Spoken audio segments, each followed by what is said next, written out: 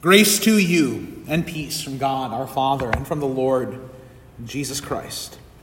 Amen. And the Word of God from Colossians chapter 3, the epistle from this past Sunday and our epistle for tonight, where Paul writes, "Set your minds on things that are above, not on things that are on earth. For you have died, and your life is hidden with Christ in God." This is God's word.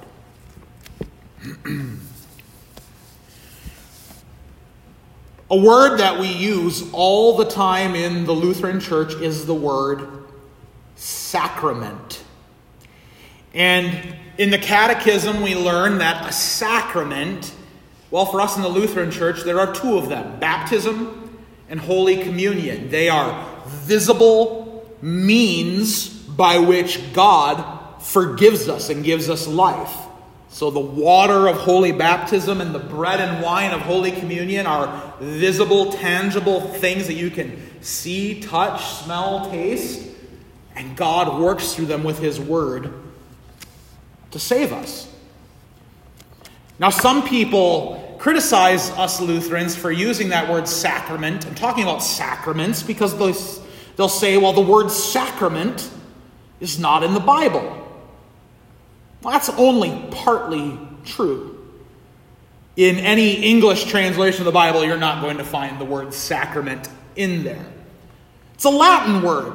And it's a word that in Latin Bibles, when the Bible is translated into Latin, it was used for the Greek word mysterion, the word mystery.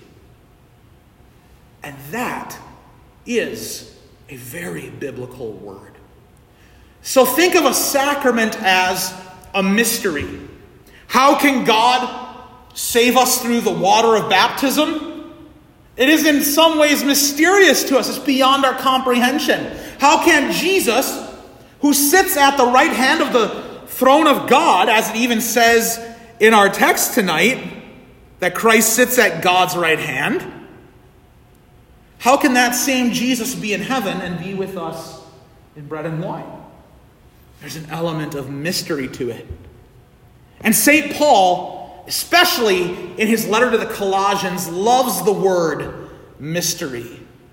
He repeats it a number of times, especially in chapter 1, where he talks about this mystery, which is Christ in you. And he calls it the mystery hidden for ages and generations, but now revealed to his saints. In other words, what Paul is saying, it is a mystery that Jesus Christ, who reigns on high, who is God himself.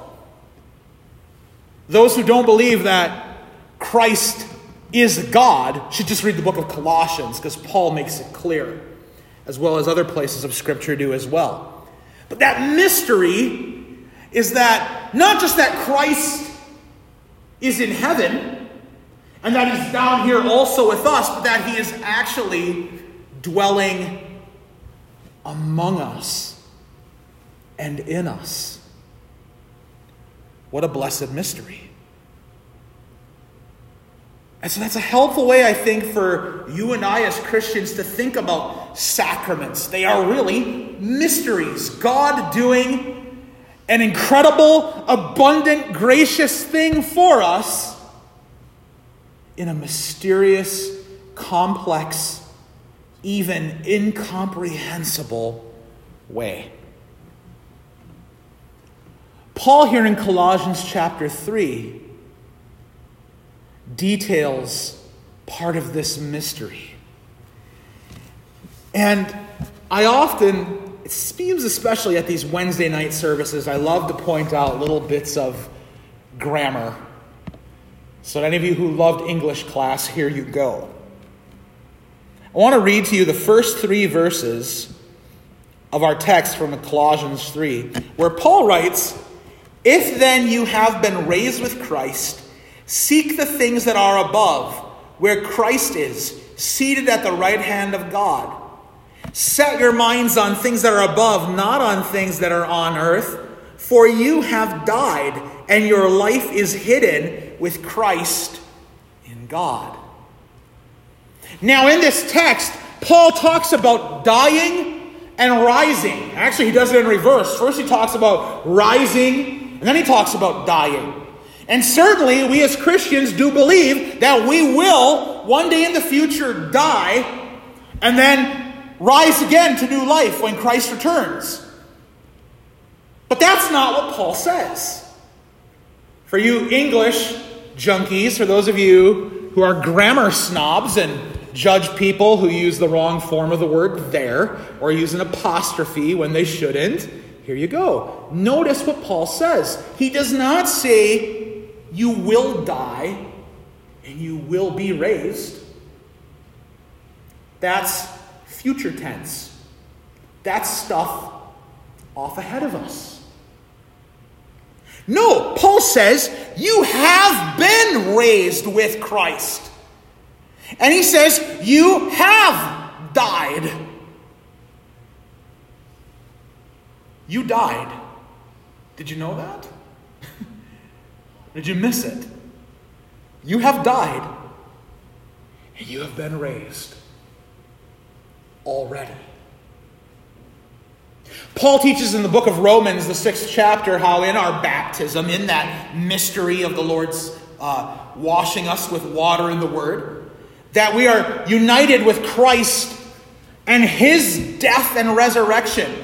In other words, what happens in baptism is you are in Christ and Christ is in you. The two of you become one. What is Jesus's is yours.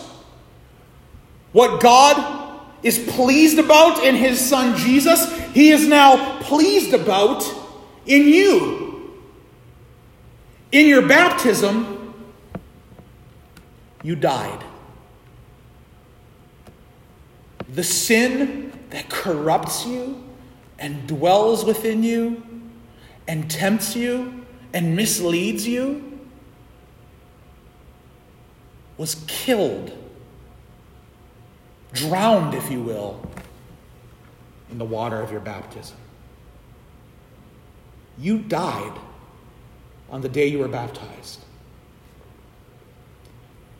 I've heard it said, and I think it's worth repeating, that we maybe don't comprehend what it is we do to the little babies that we bring to the font to be baptized, and to the older children and even adults who come to the font as well. We put them to death according to their sinful flesh.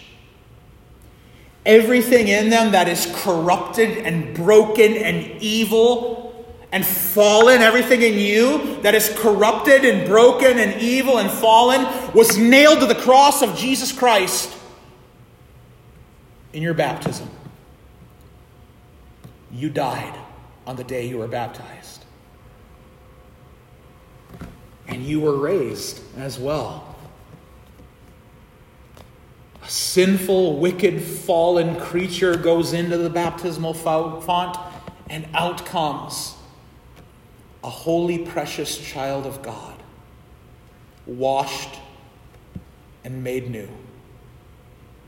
Sin, drowned in those waters, put to death.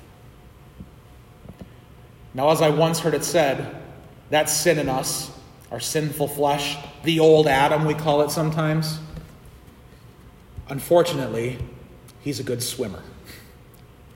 Sin put to death in our baptism rises to life to afflict us over and over and over. And so we do battle against that sin, that flesh in us that was put to death on the cross of Jesus Christ in our baptism. We wage war against it.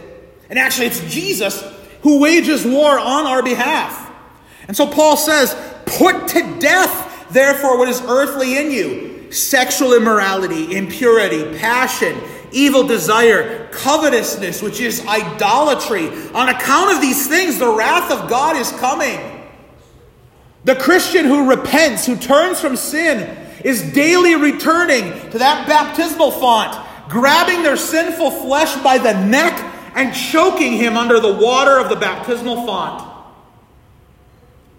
putting sin back where it belongs, dead on the cross of Jesus. In these you too once walked, Paul says, when you were living in them. But now you must put them all away: anger, wrath, malice, slander, and obscene talk from your mouth. Ultimately, the book of Colossians is a beautiful book about your identity, who you are. That's a tricky word to use these days. Identity. We think of gender identity, racial identity, identity politics. And all those things bring up very divisive, very controversial subject matters. But what you need to know is that your identity is not found in the color of your skin, the party you vote for, or what pronouns you think you ought to use. Your identity is found here, in the water of baptism, where God said, "You are my child." For every person, it's not, just preteens and teens today who are struggling with their identity. We all do. We want to be identified with success, with popularity, with power and prestige. Any number of things we will use as markers of our identity. But the one who died in the baptismal font and was raised to new life is first and foremost God's child. That is the identity by which we live.